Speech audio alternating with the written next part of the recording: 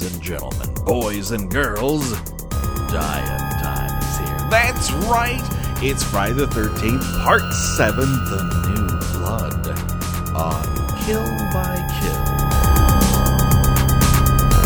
Well, greetings and salutations, Internet. It's your old pal, Patrick Hamilton, coming to you once again from Camp Crystal Lake, or what used to be Forest Green, or just a recent, residential neighborhood development that we decided to plop on top of that old Camp Blood that no one was using anyways. And this is the Kill by Kill podcast, where we are dedicated to celebrating the least discussed component of any horror film: the characters. We are going to be unpacking all the gory details of Friday the 13th, Part 7, The New Blood, in the hopes that a partier's untimely end is just the beginning of the jokes that we can make about them.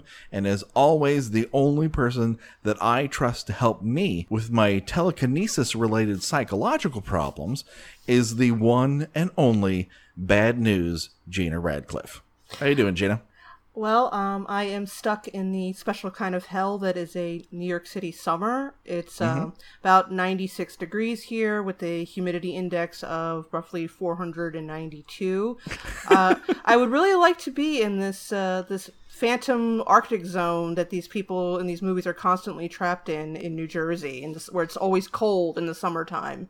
Yeah, it's a weird microclimate where everyone really does need a sweater at night. Yeah, that sounds really refreshing to me right now, honestly, to be shivering outside a tent, even though I'm wearing tiny little shorts and complaining about and then immediately stripping down after complaining about how cold I am. Yeah, we're going to get to that campers duo and try to figure out what's doing there. It's a very interesting scenario. But first, the good news is we are not alone. Our special guest this week, you may know him from Film Twitter. He's a bit of a podcasting leader and certainly someone we look up to here as the host of the F This Movie podcast, the one and only Patrick Bromley. Hello, sir. Hi, guys. Thanks for having me. Oh, thank you so much for being here. Thank you so much for gracing us with your presence. We love F This Movie here. Well, you are very nice to say that. I don't know that I can agree with it, but I'm a fan of this show. I think the concept is ingenious, and I really enjoy listening to it, so I'm excited to be part of it. I did, when you said, I'm listening right now, and I think you were listening to our Part 5 episode. Yeah, I was. Part of it, I felt the way like I had just woken up from a dream where I was asked to take a test in high school and I wasn't wearing any clothes. Is it? Football practice. Please, no one look at me. I don't know what chemistry is. My name Am. I just suddenly got very paranoid. Like, we did good podcasts then, right? Right? Someone tell me.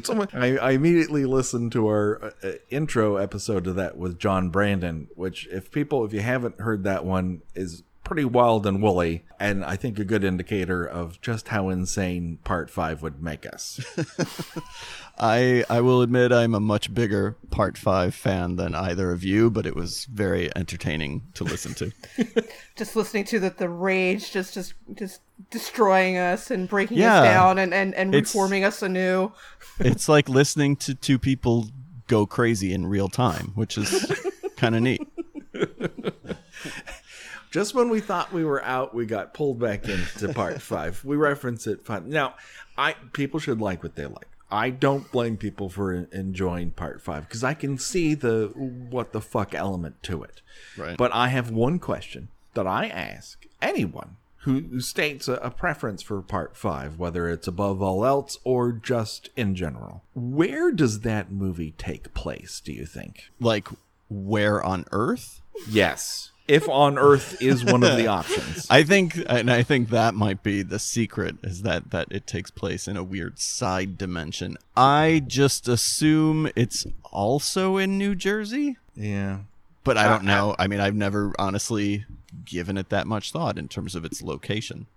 Neither had I. I'd always assumed that at some point in that movie it tells you where it takes place. And it was only when we started watching it week after week after week while taking notes that we came to the realization that it never bothers to tell the audience where in the world its particular insane Carmen Sandiego happens to be.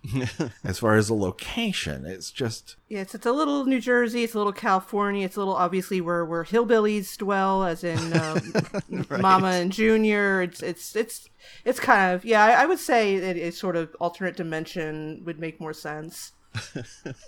It's a land of great chests, both male and female. Everyone's got a great chest, and they're not afraid to show it.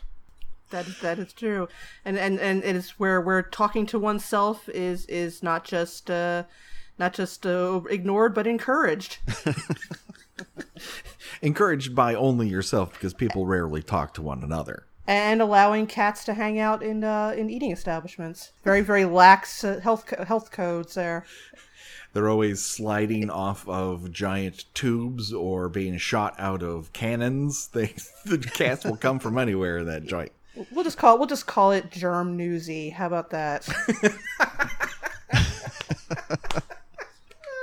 I love it. That sounds about right. Patrick, what was your first experience with the Friday the 13th franchise? Honestly, my earliest memory of it can't be correct, because the first time I can recall watching one of these movies is like at a sleepover at a friend's house watching part 6, and that just seems way too late in the evolution of the series for me to finally be checking it out. So it's extremely possible that I had seen parts of previous installments prior to that, but the first full movie that I remember sitting through was part 6, and I remember thinking, oh, well, that wasn't that gross. Because I think in my head it was built up that these movies were super gory, and by part 6, they were moving away from that. And so I think I remember being surprised by the lack of graphic violence.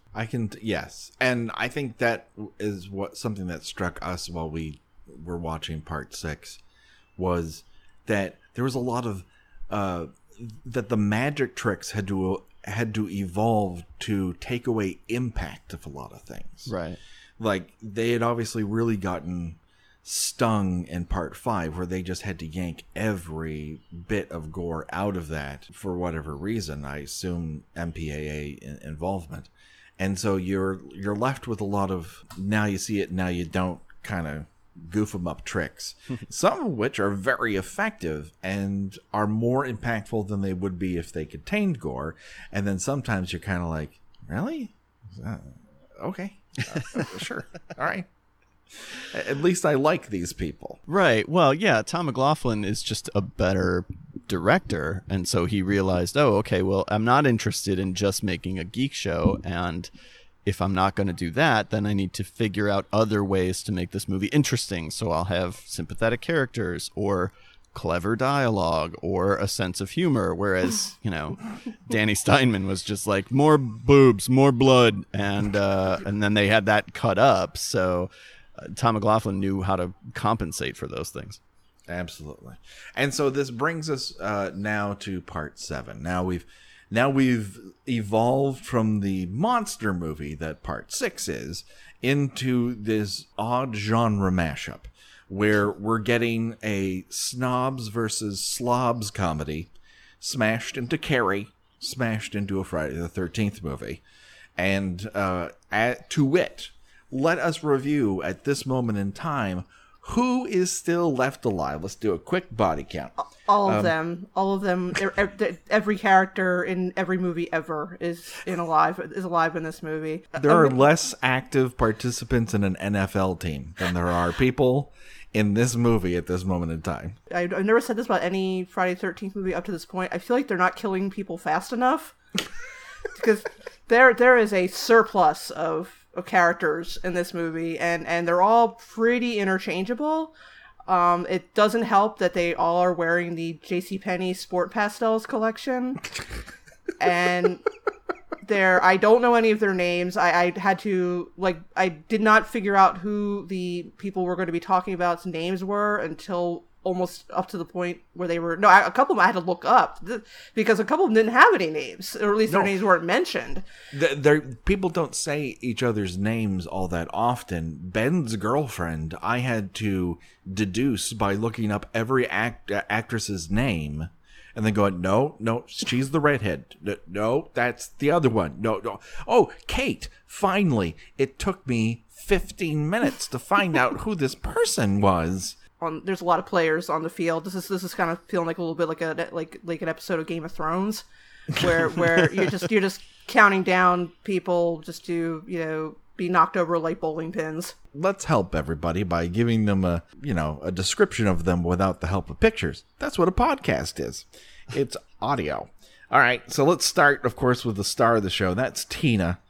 She's a teen psychic who you'll know is using her paranormal powers when you see her squint like she's trying to hold in a fart inside of a car that's way too small and the windows don't roll down.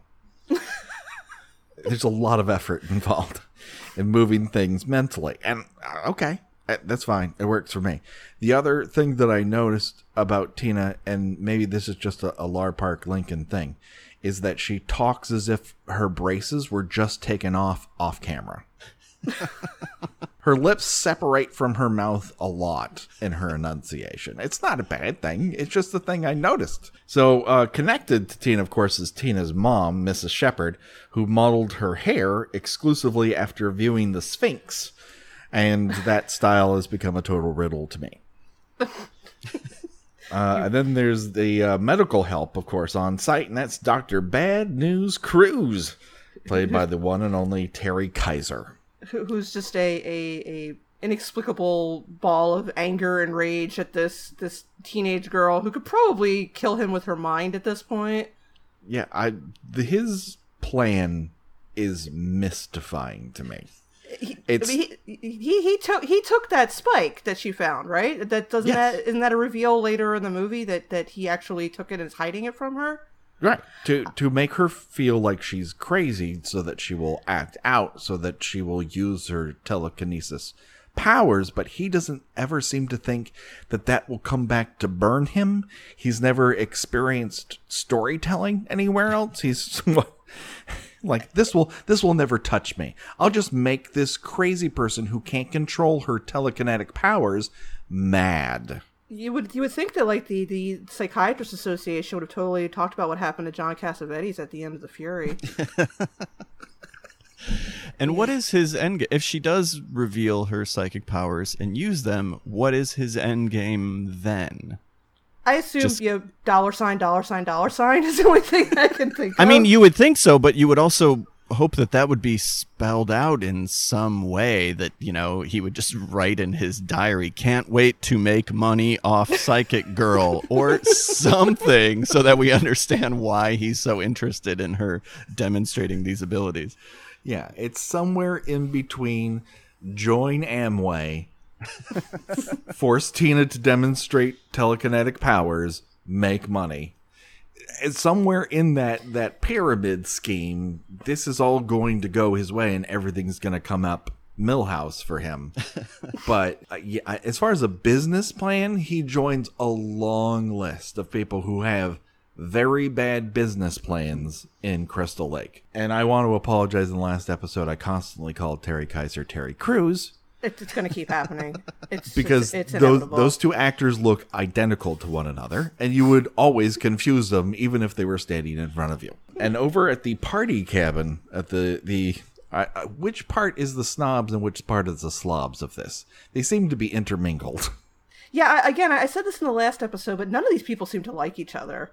At least here it's explained that they're all satellites of Nick's cousin, who died in the last episode.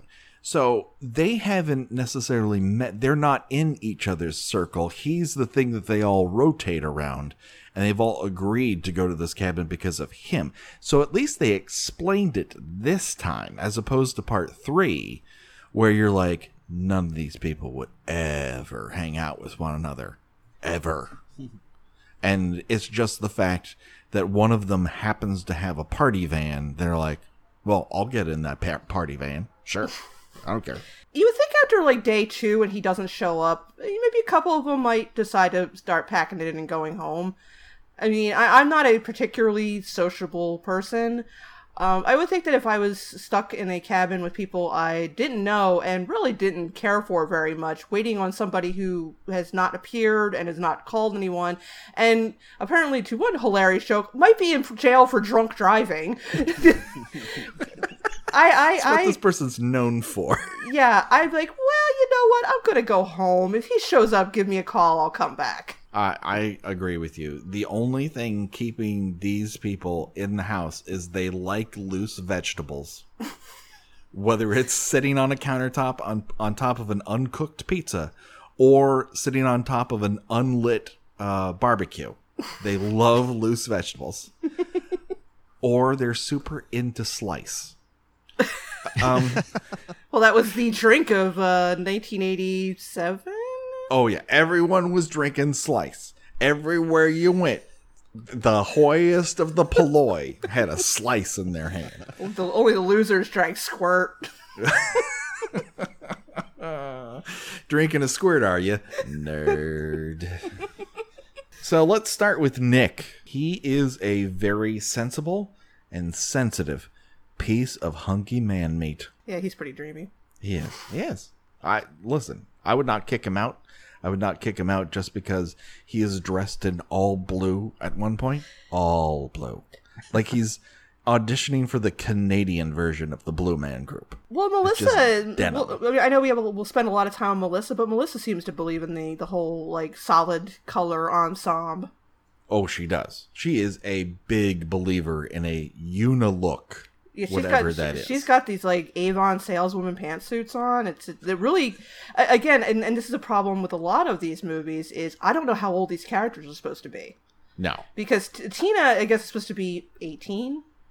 But one assumes based on the circumstances. We can pick up from context clues that we assume she's about 18. I mean, some of these, like Melissa carries herself and dresses like she's someone in her 30s. So, again, I mean, I realize these people don't really know each other, but, a 30-year-old isn't going to be going out and partying with an 18-year-old, or at least they should not. Under normal circumstances, yes. But Melissa is mystifying in a lot of different ways. She's mean girl. Like, she came, fully formed, and they opened up the package, they pressed the on button, and she's like, who do I intimidate around here? Everyone? Okay. Who can I use as a minion for my evil plans? This dipshit over here? Fine, I don't care. That dipshit, by the way, is named Eddie. Eddie is a sci-fi geek whose elevator pitch for his new story contains the following phrase: "We follow the last surviving man and his woman." Fuck you, Eddie. Yeah, I related to Eddie for a couple of minutes, and then I was like, "Oh no, he's really fucking annoying." And then I'm like, "Oh God, am I like that?" Because I can totally see myself like covering myself in party streamers and pretending to be the mummy. That is absolutely something I would do. But then I'm like, oh wait, no, this is like the guy who speaks in nothing but Monty Python quotes. Pretty much, if they could afford to pay for Monty Python quotes, that might have happened. He's in a long line of, we need a representative of our audience in this movie so that we can make fun of them. Because they only, pay for the movie and shit. They're your biggest fans. Make sure to poke them in the eye and punch them in the balls. It's great. By the way, his woman has a name, Eddie. It's Starbabe. Learn it. Then we meet another in a long line of shitty stoner characters. This time, his name is David, and he is laboring under the belief that he's kind of a Buddy Griffith from Just One of the Guys, when in reality, he's just sort of gross and eats olives off the top of uncooked pizzas. Next, we have Maddie. She's eternally saddled with quote-unquote best friend status, and unbeknownst to everyone in the movie, she's part of a secret ZZ Top Transform That Girl video. They just don't know it yet. She kind of is. Yes, she gets the legs treatment at one point in this movie. She gives it to herself. She self ZZ Tops. She doesn't even need that little magic key ring. I sincerely hope there's someone who's like, I've heard of ZZ Top, but I have no idea what he's talking about. Look up a ZZ Top music video, and you were like, this was entertainment? Yes, that's what I masturbated to. I'm sorry, that's what I watched on MTV back in the day. This is the episode where things really start to take an interesting turn. I'm just so relieved to find out someone else is into those beards. I don't know, man. I just want to curl up in them. And there's something about a guy who's good with his hands, but also is so frivolous with it, he'll just spin it around. I don't know. I like that they like classic cars. Right? Yeah. And I don't want to see anyone's eyes, especially not during lovemaking, so the shades help. I always imagine myself as that third dude from ZZ Top without the beard, because I was like, I can point to stuff. But the irony is that his last name is Beard. Yes, right, exactly. There's so much forethought into ZZ Top. And almost no one talks. They are a relic of a lost time. No one is delving deep into ZZ Top. Unless you're listening to a Friday the 13th podcast called Kill by Kill. This has been the ZZ Top cast. Next week, we're going to spend an hour talking about Tube Steak Boogie. Just how disgusting that phrase is. Oh, God. That was the original title for Friday the 13th, Part 5. A more apt name. In fact, if it was called Tube Steak Boogie, I'd be easier on it. Because it would be living up to its potential. Or living down. Oh my God, I've lost my place. There's so many people in this movie. We're not even halfway through this list. Okay, now we have Maddie's frenemy, and that's Robin. She's played by Elizabeth Caton. Or Catan? Caton? I don't know how to pronounce her last name. Here's what I know Elizabeth from. She's recognizable to anybody who watched USA Up All Night. Mm-hmm. Because I recognize the name. I saw the name. I'm like, I know that name. Yeah, she's that girl in a bikini that I never actually get to see naked, but I'm pretty sure is naked in this movie, in every movie they ever showed. Spoiler alert, she's totes naked in that movie. You just have to watch the unedited version. Look up Vice Academy. She's practically naked in every single one of those. Not that that's a bad thing. She's actually funny in those movies.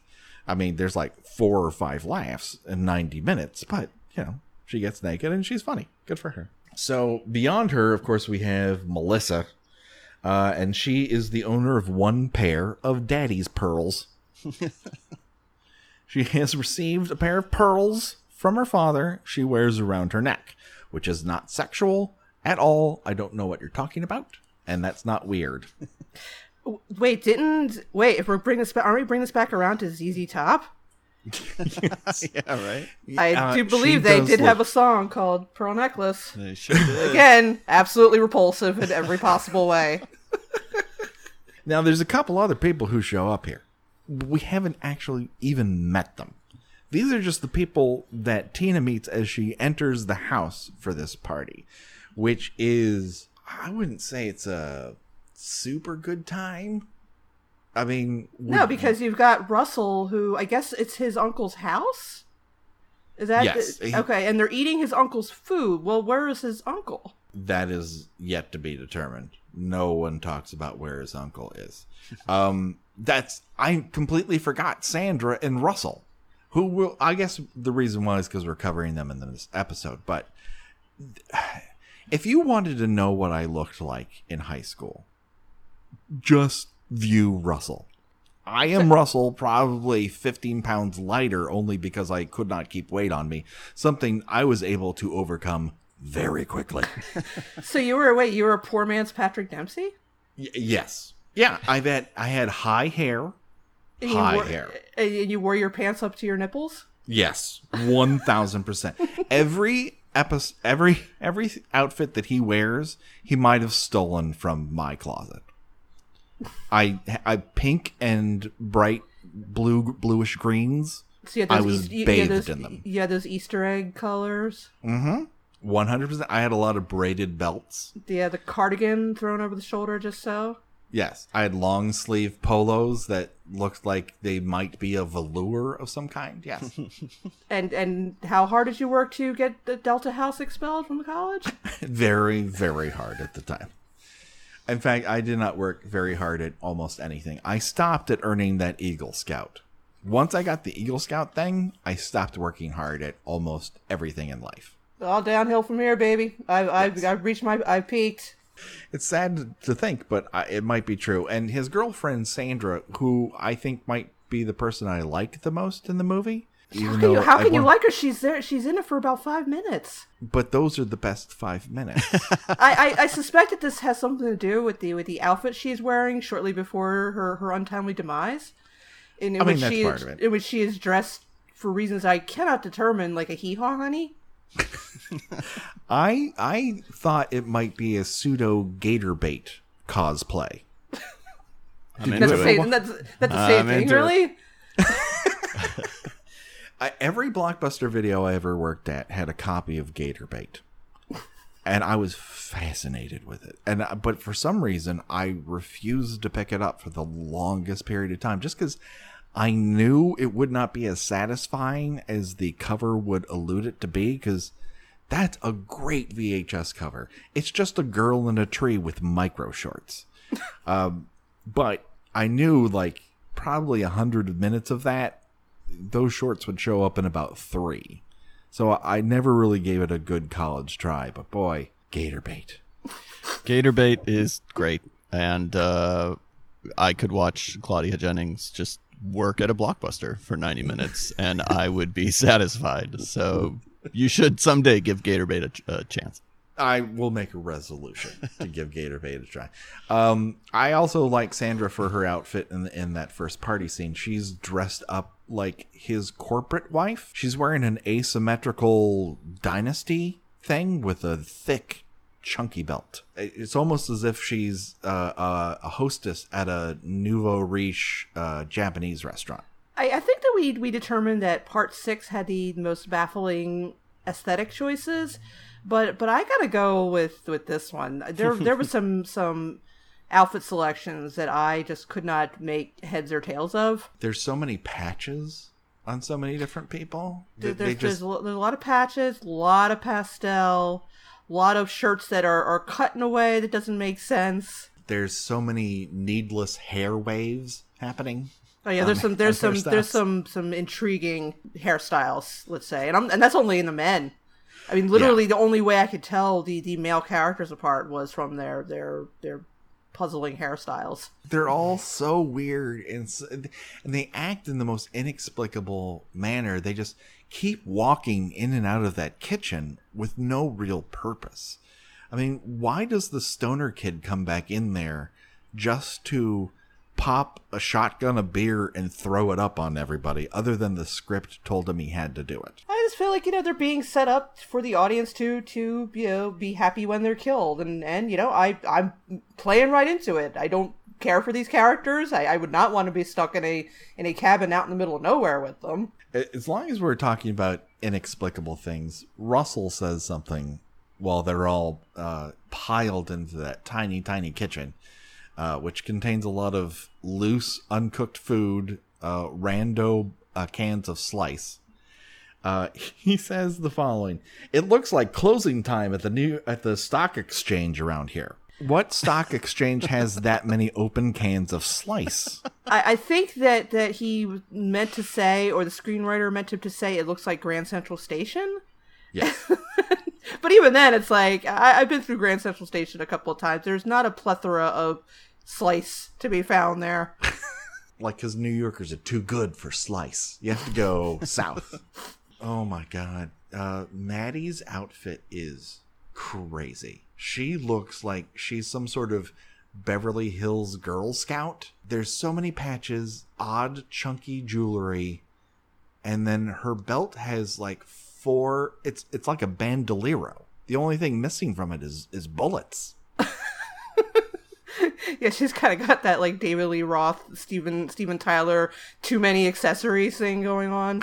That's right. She's got bangles. She's where, got everything. she could be raptured and you wouldn't actually know it because there's just so much fabric and accessories, and she could just be like a pile on a couch and you wouldn't actually realize she wasn't there for maybe a half hour or so. Yeah, I mean, everyone's wearing so many clothes. So many clothes. Because it's cold. It's cold in July in New Jersey. It's very, very cold. It's cold snaps in July. We're still literally not even halfway through the characters, I don't think. Well, we're going to talk about, I mean, we got through, we talked in background. I've already forgotten their names. I've literally already forgotten their names. If I didn't have notes, this would be impossible. Nick walks into that kitchen to introduce Tina to the group, and he does so like he's been told that he's Pinocchio and his strings were just cut off screen as he walks in. I don't know how arms and legs work. He introduces her, and then Melissa sidles in like she's a snake woman. I'm not entirely sure what her character is other than Mean Girl.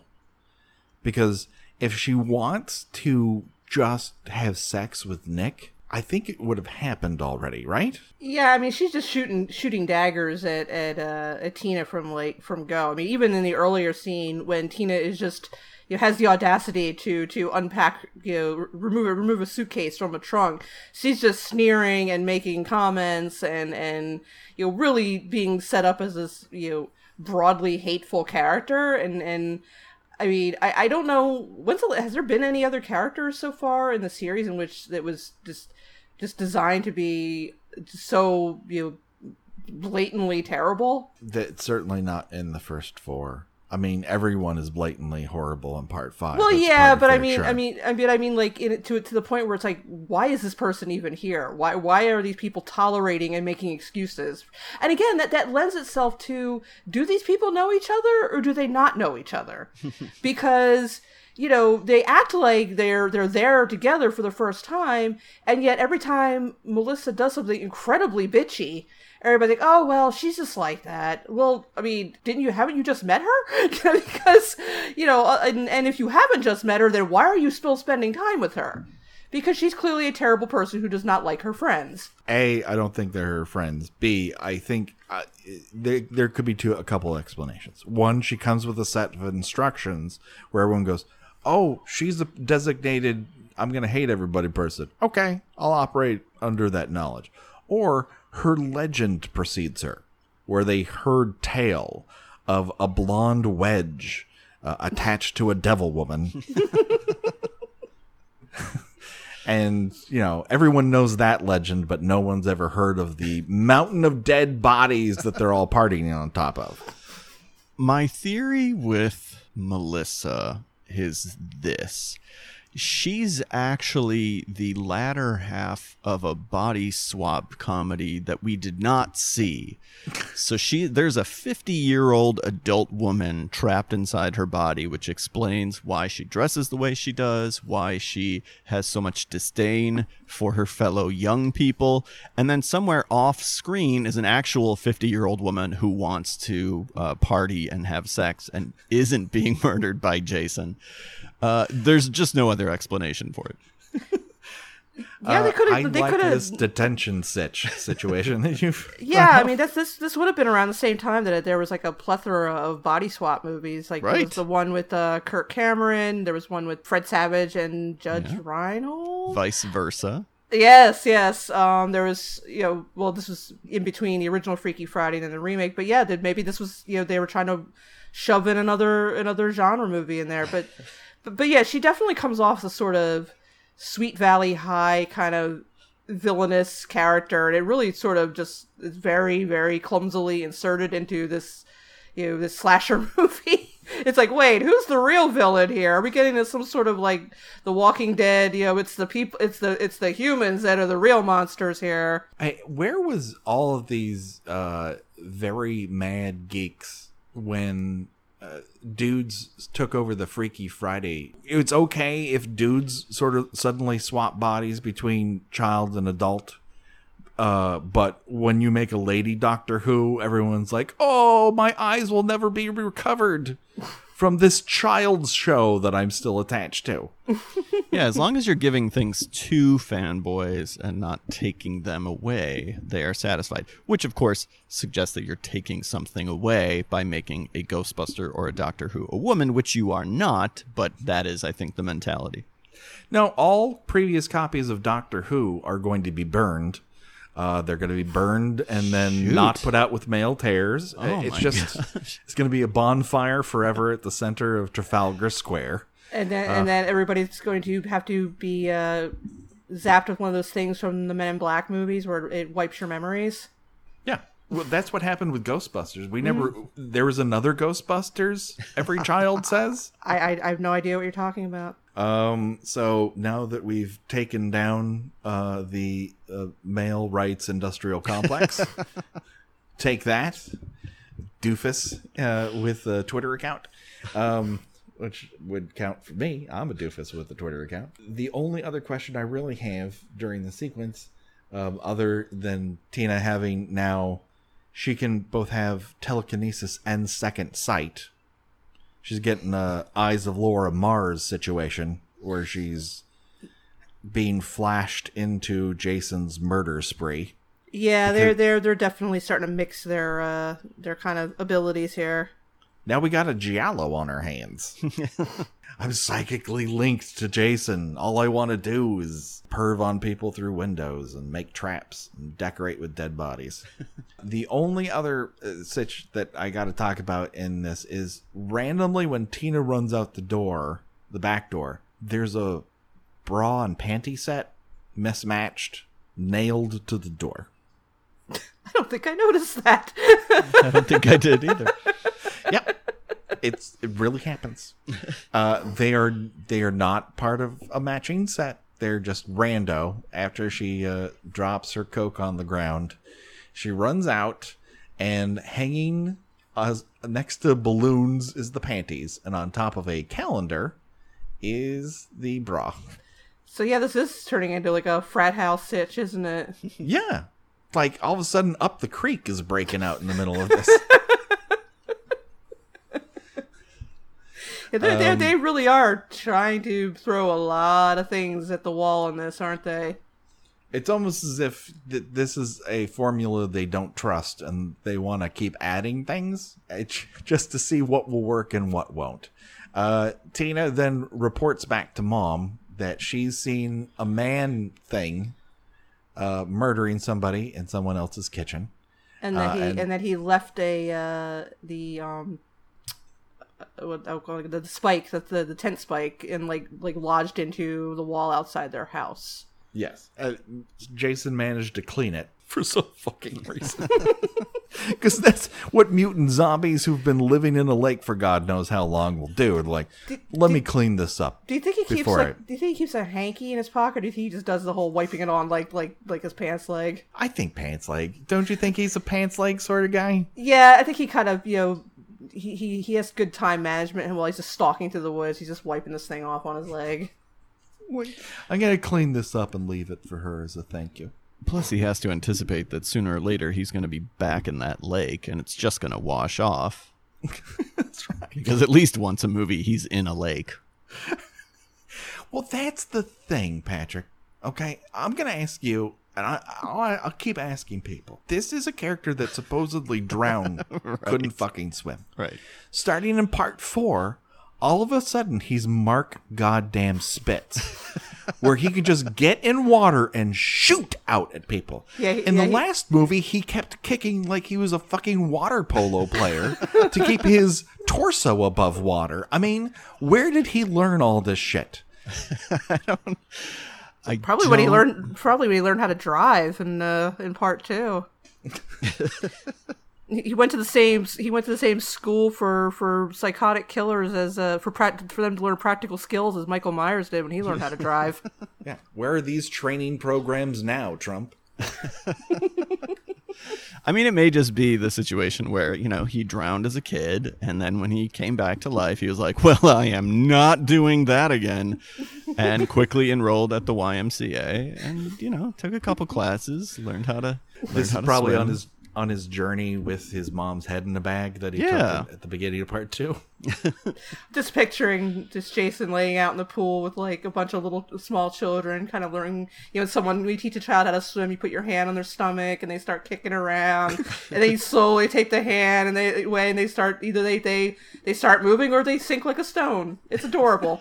Imagine Jason trying to do that. All the other kids were willing to put their heads underwater before Jason, and the teacher had to keep. Come on, just up to your nose, Jason. Just up to your nose. I'll give you these. I Get have the bag I have, wet. It's fine.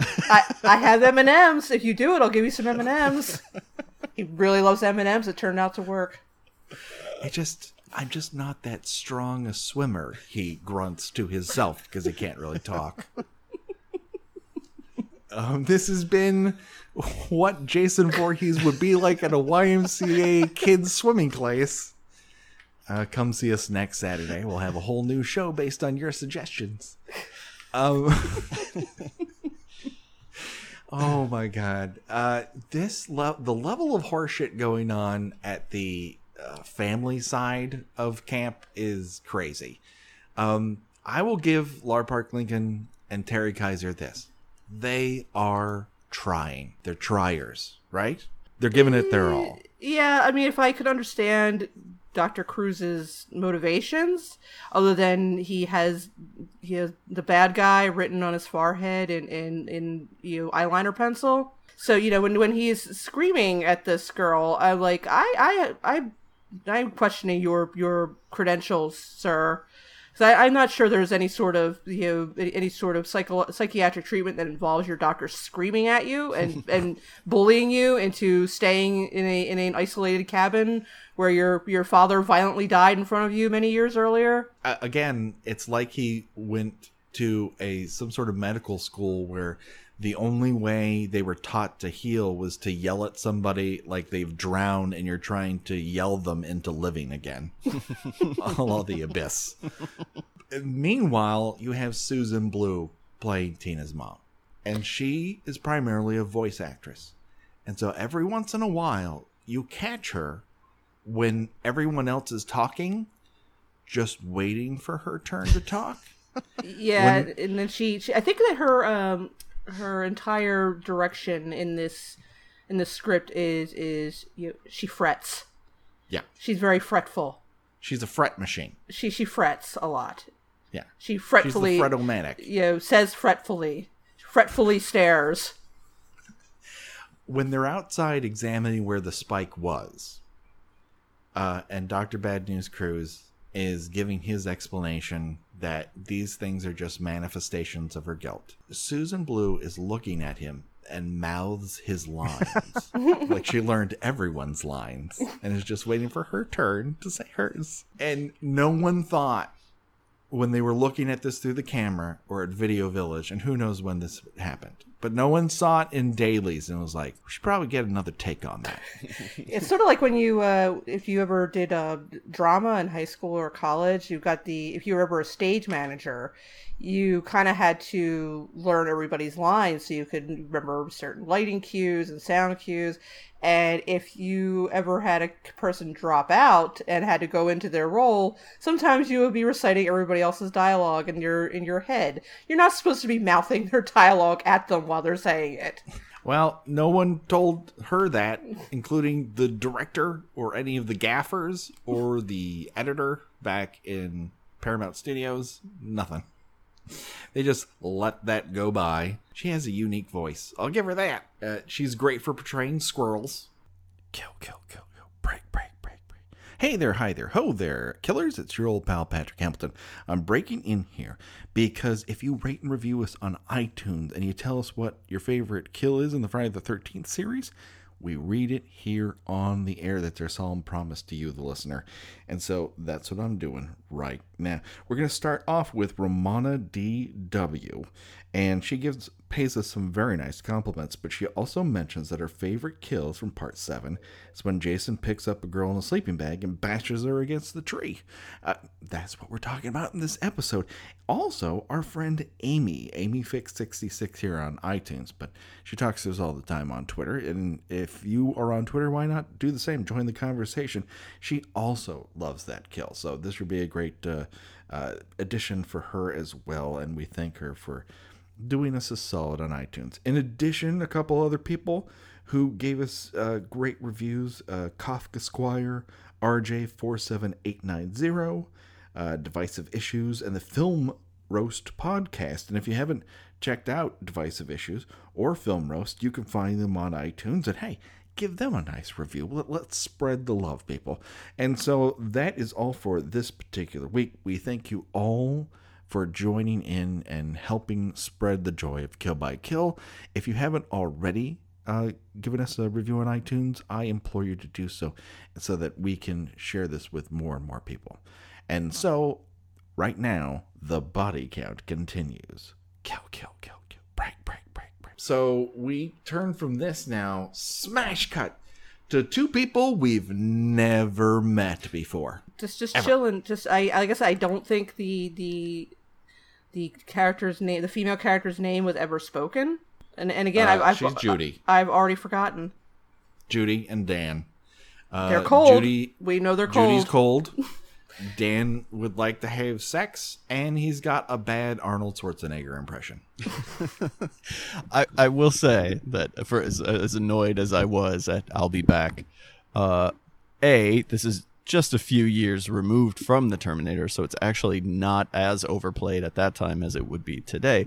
But also, it felt like such a relief to hear one of the characters in a Friday the 13th movie reference a movie that was more or less current. Because for whatever reason, especially in parts 1 and 2, all of their references are weird old 30s movies or old vaudeville routines. They're all just see? Why are they... Is this all they watch? Are they well steeped in the classics? I was like, well, at least this guy's seen the Terminator. Every character there's been raised on a steady diet of Turner Classic movies. Yes! It's the weirdest thing. Or where they go in part 4 where they're dancing to their grandpa's ballroom dancing music. Yeah, all of them have. I think at the time we sort of surmised that maybe they had Bugs Bunny syndrome, where they only knew these references because Bugs Bunny had imitated them in his cartoons. Yeah. Or it's just what you can say for it is there was a sort of a vibe, especially that first one where they gathered everyone from the New York theater scene, and so they're like, what do you do? And it's like, well, I've got a killer Betty Davis impression.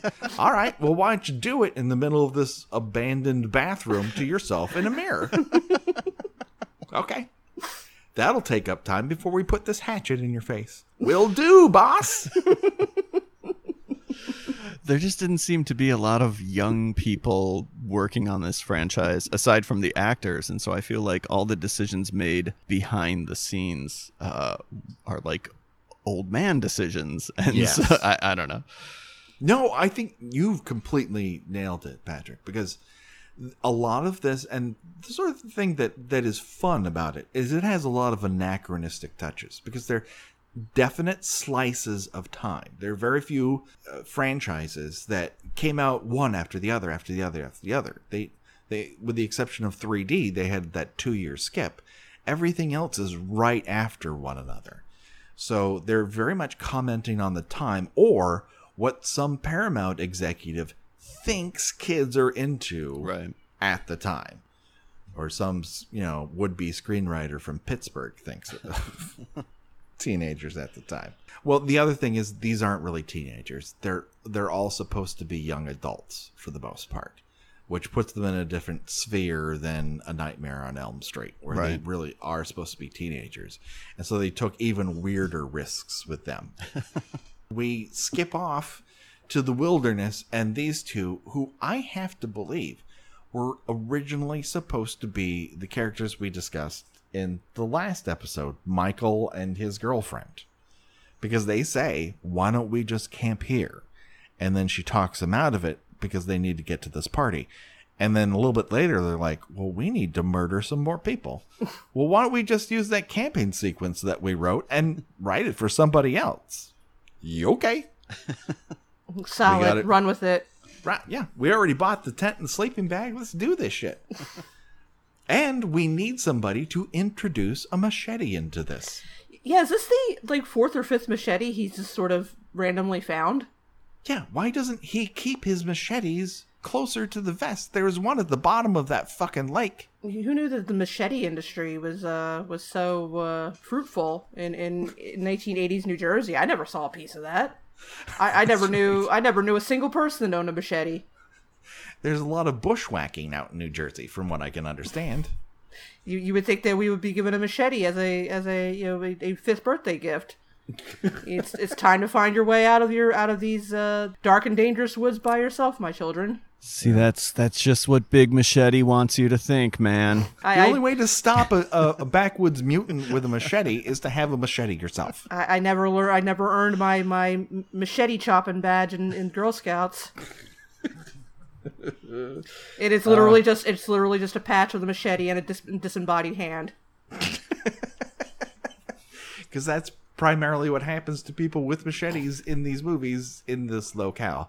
So yeah, they have this tete-a-tete that's straight out of His Girl Friday. Once again, Friday the 13th wants to think itself His Girl Friday the 13th.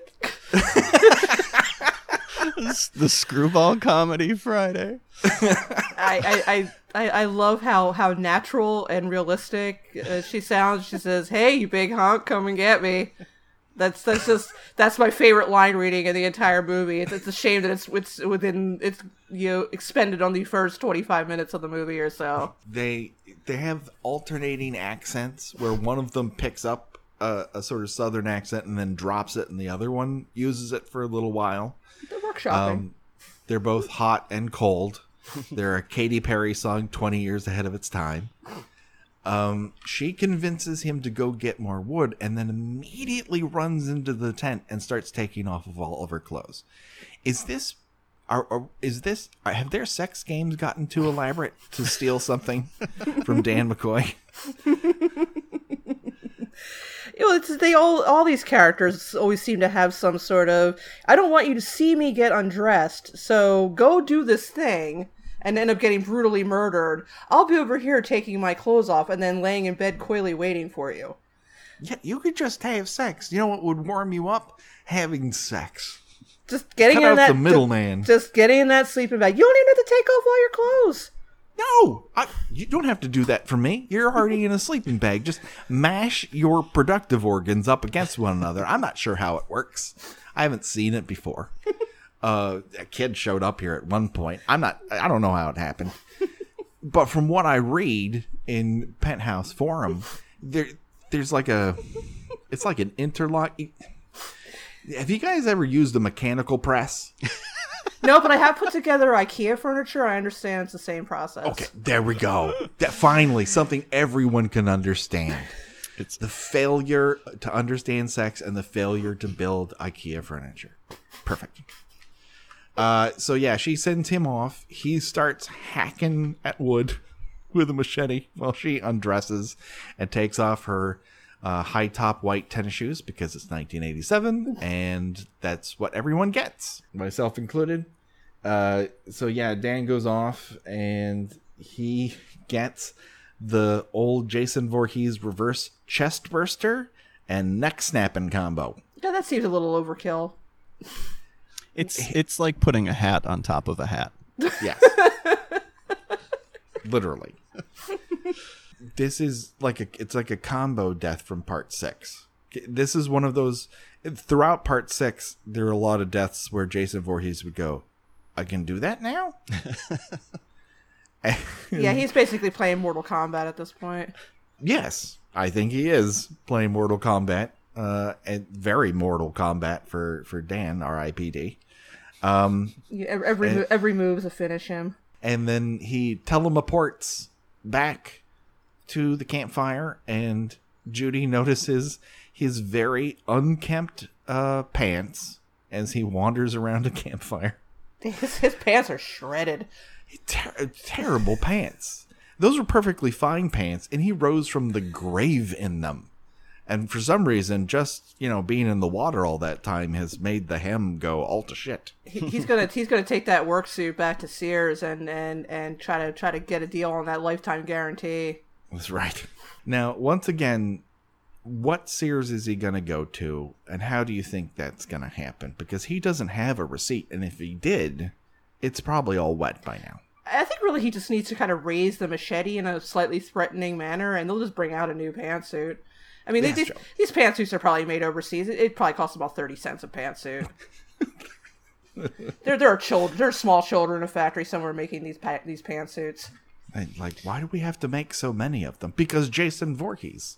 This is a one-man industry. He so rarely reuses a weapon, though, which is a bizarre trope of this franchise where, like, he has a perfectly good tent spike. He discards it so that he can find something else. So I feel like if he's going into Sears, because we're still on this premise, he's not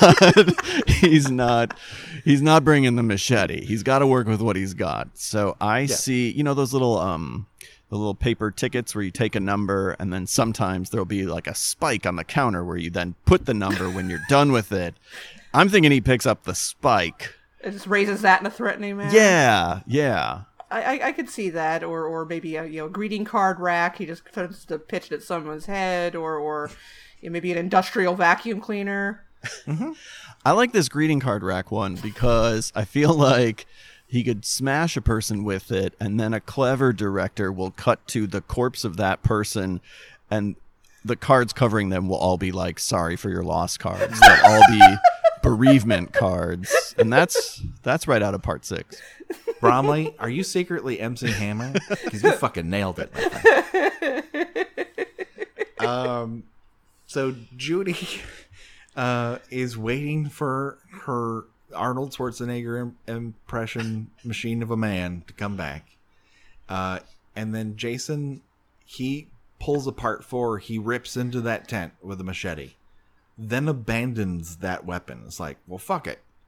I need to stretch. I need the kind of workout that's hip for today.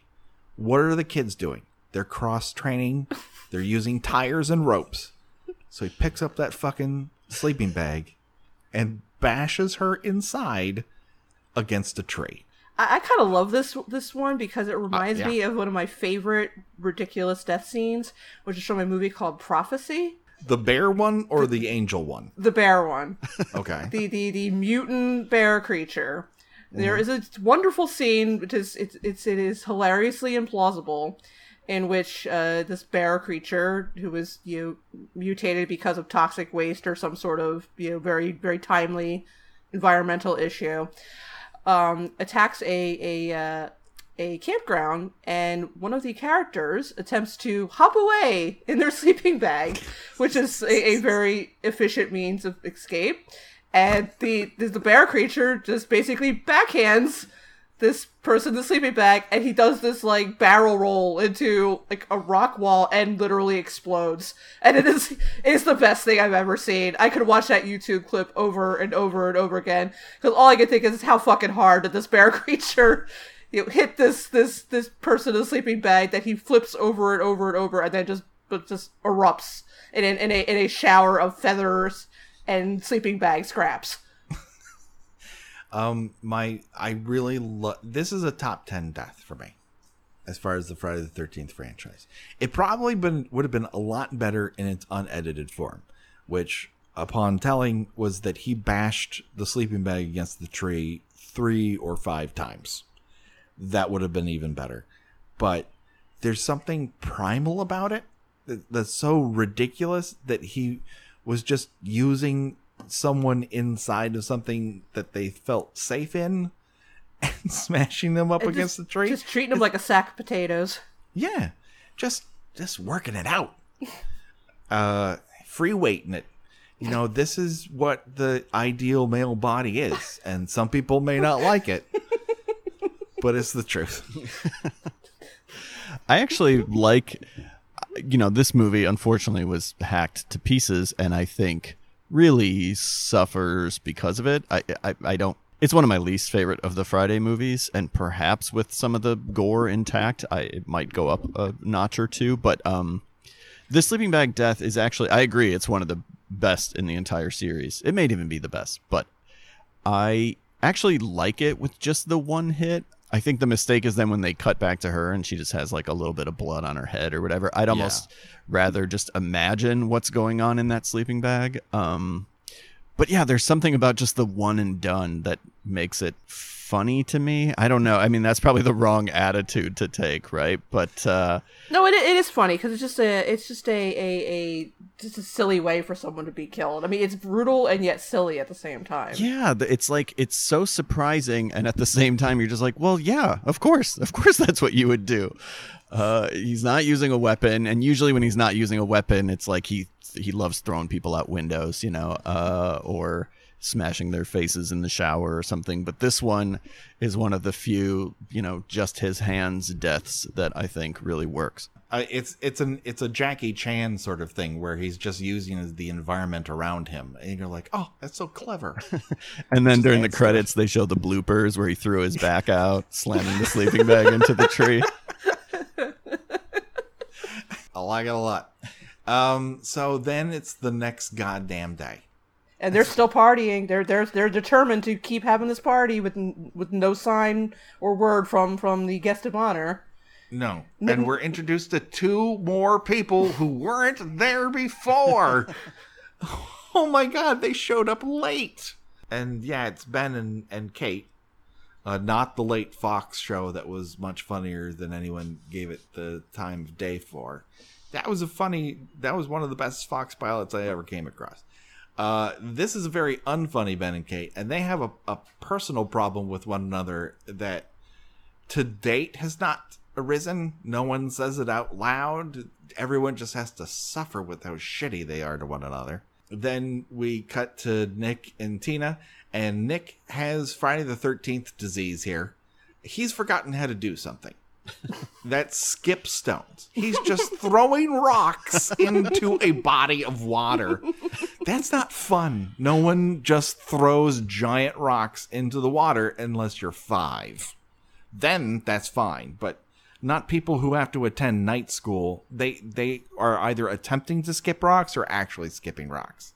So he gives this is their "we're both damaged" moment, where they're going to talk about what makes them at the moment and how that brings them together. Nick was running with the bad crowd in Pittsburgh. We've all done that. And Tina killed her dad. That makes them perfect for one another. So it starts with, this is where my dad died. My dad died right over there. I'm pretty sure I was involved in it. I pretty much killed my dad. and Nick's face is just like completely impassive. He's like, yeah, that happens. This is a real I know who killed me moment where people get cut. They just accept the worst violence they've ever heard of. Like, my finger falls off. Yeah, people get cut. I killed my dad. People die. People die near lakes all the time. I've killed like 3 or 4 people in lakes. That's what we have in common. He's trying to score. He'll put up with anything. It's cool. Listen, we all have baggage. I get it. I get it. And in the meantime, Melissa is sneaking up on them like a teal ninja in cowboy boots. She's like a fucking Power Ranger. Yeah, that scene is cut very weird. I feel like that there was supposed to be more that happened in that scene, and she's just very clumsily listening in on their conversation. I think that's what the subtitle of the movie should be. Friday the 13th, Part 7. I feel something more should have happened. And this is a movie I like, people. At this point, it's a sort of Bachelor hometown visit sitch, where the sins of the past have come to a root, but the person is so hot and heavy for them, they don't care anymore. They're like, I don't care that your parents are super weird and you're part of a cult and they may have killed your dad on a lake and that you have telekinesis and that you can see murders that may or may not have happened. You know, I want to see what's doing underneath those high-waist jeans, y'all. So then we go back to our snobs versus slobs cabin. And our stoner is going to get everyone high as a kite. And he announces this by yelling all aboard the Columbian Express. Why doesn't anyone in the Friday the 13th universe understand that Columbia is cocaine? Yeah, I was like, is he gonna put out some lines here? Because no, everyone's gonna smoke. There's no cocaine scene. Cocaine is an exclusive Part 5 deal. No one else knows where that dude's dealer this is. had to have been written by the same. This had to have been written by the same person who wrote the it looks like the New York Stock Exchange. It's like just getting these lines like almost right, and then just suddenly zagging off to the left somewhere. One afternoon, he half-watched an after-school special. It's like, I got it.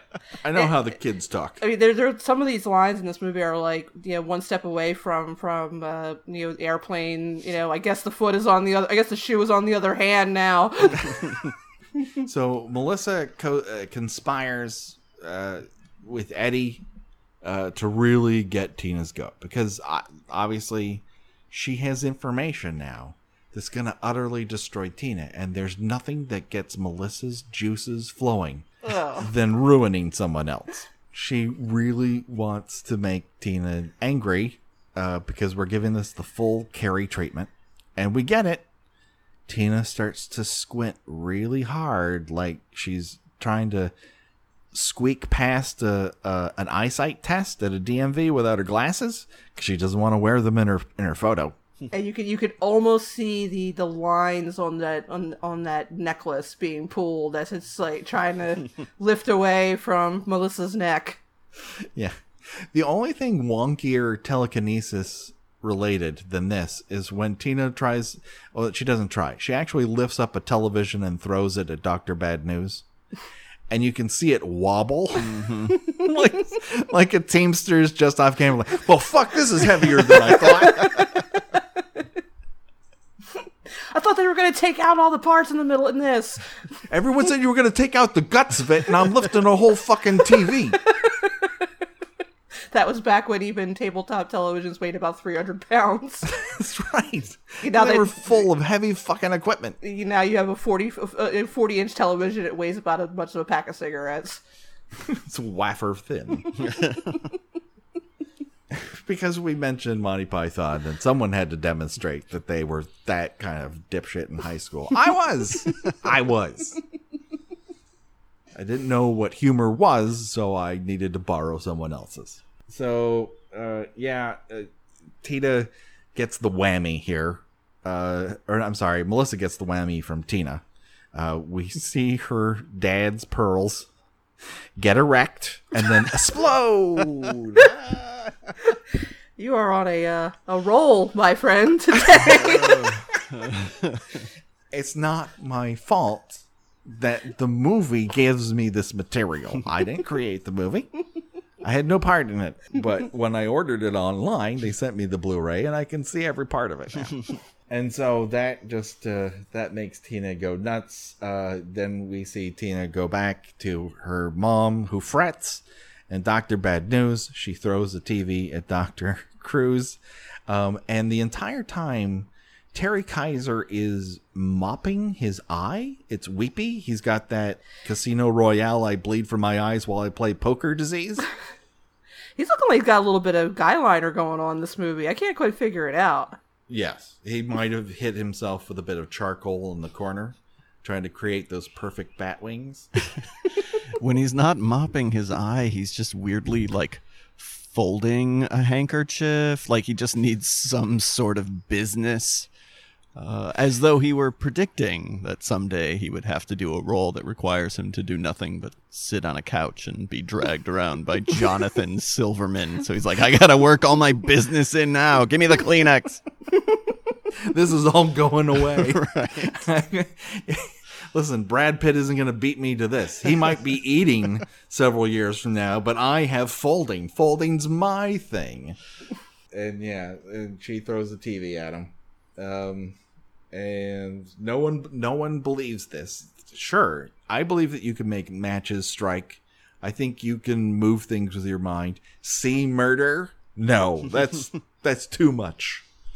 Smash cut to the middle of the night when Sandra and Russell are now night number 3, 4, who knows how long I've been there.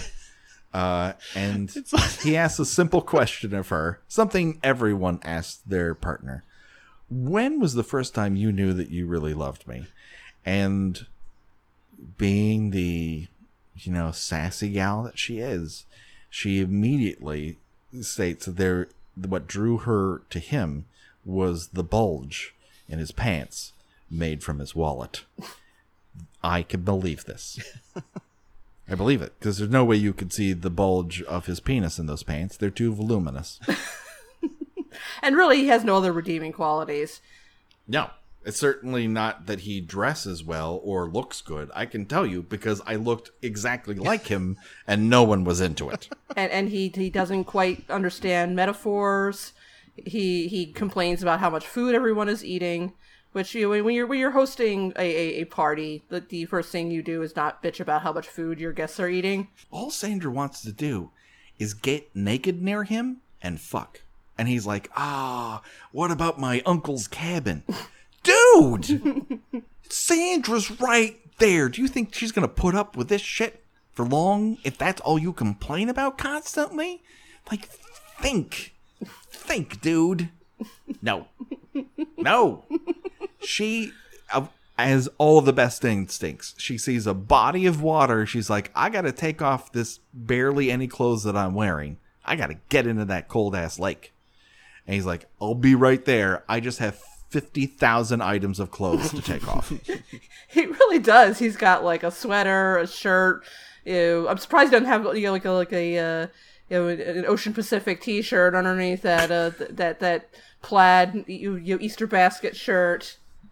No, he probably has 3 pairs of underwear on, 2 pairs of socks, a scarf that he just ties around his midsection to make him semi-eunuch. I'm sad we never got to see him strip down to the T-shirt that says, "What about my uncle's cabin?" Ask me about my uncle's cabin would probably be funnier. I kind of screwed that up, so oh well. It works either way. I'm really fine with it. It's a great, we're going to steal that. Just like we stole Get Bunked from our guests. We steal all our best material from our guests. That will, once you say it on the program, we own it. Copyright, kill by kill. So look for that T-shirt coming soon. So yeah, she hops in the drink, and he begins the laborious process of taking all those clothes off. In the meantime, Jason's like, "What? People are getting naked? Bling, bling, bling, bling, bling." Guess who shows up to ruin the party? And he gives Russell a good old hatchet axe machete to the face. I have the Blu-ray of it, and I still can't fucking see what instrument he's using to slice open his face. But he gives it that sort of golf swing action. I don't think we've seen that before, where he's like, it's like pitching in softball. Yeah, he's got a little flair going on with that. Yeah, he's feeling his oats. Yeah, the wiki says that it is an axe. Yeah, the wiki also states that people are buried with one another if they were sleeping with one another.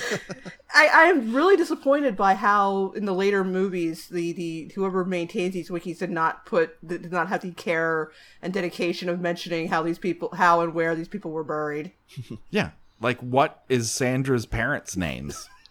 We don't know, and no one made it up for us to make fun of.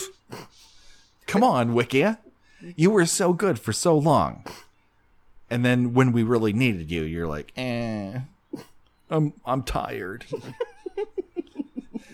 I blew it all trying to talk about the scene which a cocaine addict picks up a monologuing waitress. So, R.I.P.D. Russell, you won't be missed, not even by your uncle when he sees the state of that cabin, because it's now littered with bodies and empty slice cans. And so Sandra sees him, his dead body, gore from very far away, and it's like, fuck, this is crazy. Then she gets Friday the 13th disease. Her problem is she has forgotten how to swim in a direction. She's just pulling donuts in the same spot. And for some reason, Jason bamfs into the middle of this lake. Yeah, he does some sort of like Esther Williams, like leaping out of the water in like a spectacular fountain. No, he's like fucking Orca, this guy. This person who drowned and then didn't. Who's supposed to be like that should be the one thing that he can't fucking do, but no, we broke that rule. Now that he's been living in water, I guess like he can control it like he's fucking Aquaman. Like he's signaling eels to hold him up. Whatever, sea life he's communicating with under the water. And then just we get a shot from underneath because we have to make sure if we paid Sandra to see her naked, that we get to see her naked both dry and wet. And then we get a Jaws homage, and she disappears into the drink. R.I.P.D. Sandra. You'll be missed. I love you. At least teenage me really loves you. The current me is like, you're a bit young for me. But 1987 me loves you. Well, and she carries over some, because she had also been in, Heidi Kozak had also been in Slumber Party Massacre 2. She carries over some goodwill for me. So I'm with you. She was probably my favorite. Yeah, a lot of things are great about Slumber Party Massacre. And she's perfect for that. Her attitude really fits in there. Here she's a bit of an outsider, but everyone's an outsider because they've been pulled from the I have one character quirk warehouse. And I mean, it's almost as if they were like, we've seen people get murdered, but we want to see what happens when they're all in the same house and things get real. And then True Jason story.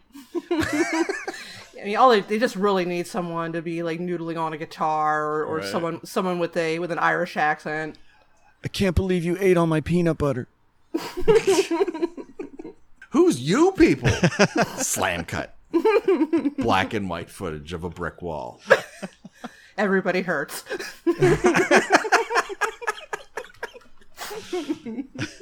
And this has been the Real World cast, everybody. Yeah. So that's this section of the movie, and that means that it's game time, people. It's choose your own death venture. That's where we decide of the deaths that we're presented with in this section of the film. If we had to die in one of those ways, what would we choose and why? And let's review our options here ever so quickly. We can either die by reverse chest burster and neck snap, or we can be bashed against a tree inside of our own sleeping bag. We can get golf sliced in the face with a hatchet or machete or some sort of sharp instrument, or drown. You could just drown. You can just let the icy cold grip of death take a hold of you, and it's supposed to be calm and peaceful, but it sounds like hell. So those are our options. Patrick, as our guest, I turn to you first. I gotta go sleeping bag all the way. Not only because it's iconic in the series, but also because I know I'll be warm, I'll be comfortable. In the theatrical cut, at least I'm only getting slammed one time. If we were going like the uncut version, I might change my answer, because getting bashed 5 or 6 times, probably not as fun, but just one hit against a tree and I'm done. That doesn't seem so bad. Oh, yeah. Now you will have to don those high tops and probably way ahead of you. Okay. Check and check. Gina, what say you? Well, I would say the sleeping bag, but also I would not want my corpse to be found unclothed. So I am going to have to go with axe to the face. It's quick. I'm mostly clad. I mean, granted, my friends and family will wonder why was she dressed like that, but that's probably would lead to more questions. Is why was she naked in a sleeping bag? Well, because it was cold outside, and you were gonna warm yourself with your own body heat, and you wearing cold clothes on top of it really doesn't keep you any warmer. At least that's the way my father explained it to me. Your father said that you should get naked in a sleeping bag. What? Who said? Where am I? Did someone smell almonds?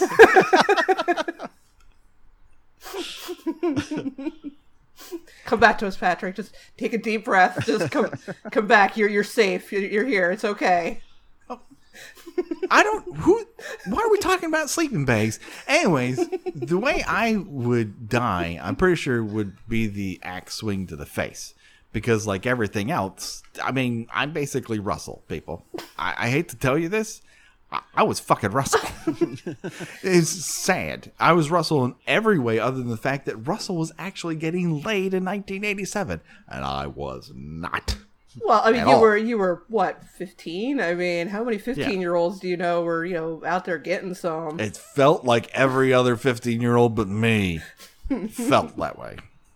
Probably was not true. Well, it's the only thing that's worse than you being Russell is basically that I was pretty much Eddie. So, that's we could have a hearty debate over which one of us had it worse back in the day, as the youth tend to say.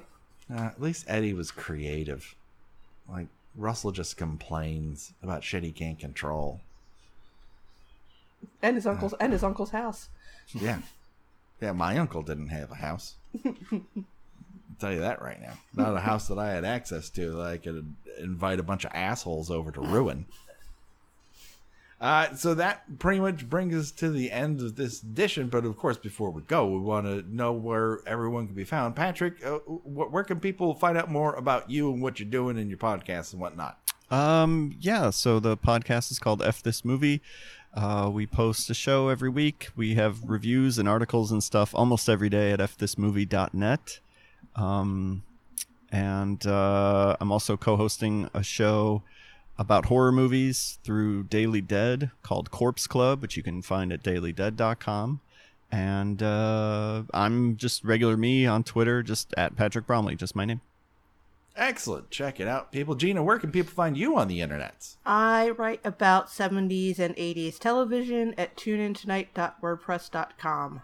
Check it out, people. Do it today. Hey, do you want to talk to us here at the Kill by Kill podcast? There's a couple different ways you can do it. You can reach out on Twitter at Kill by Kill Pod. You want to say something longer than 140 characters? Send us an email. Like, people still do that occasionally. I mean, old people do, not youngins, but still, let's say you have a story to tell. Don't give me one of those threads. Fuck that. Send me an email at killbykillpod@gmail.com. Follow us on Instagram at killbykillpodcast.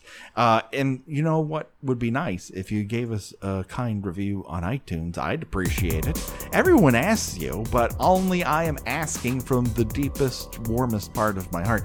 If you tell us what your favorite kill in the Friday the 13th franchise is, we will read it here on the air. That is our solemn promise to you, the listener. And sadly, that is all for today, but the body count will continue next time for myself, Patrick, Gina, and another Patrick. Bye-bye, everybody. Bye. Bye.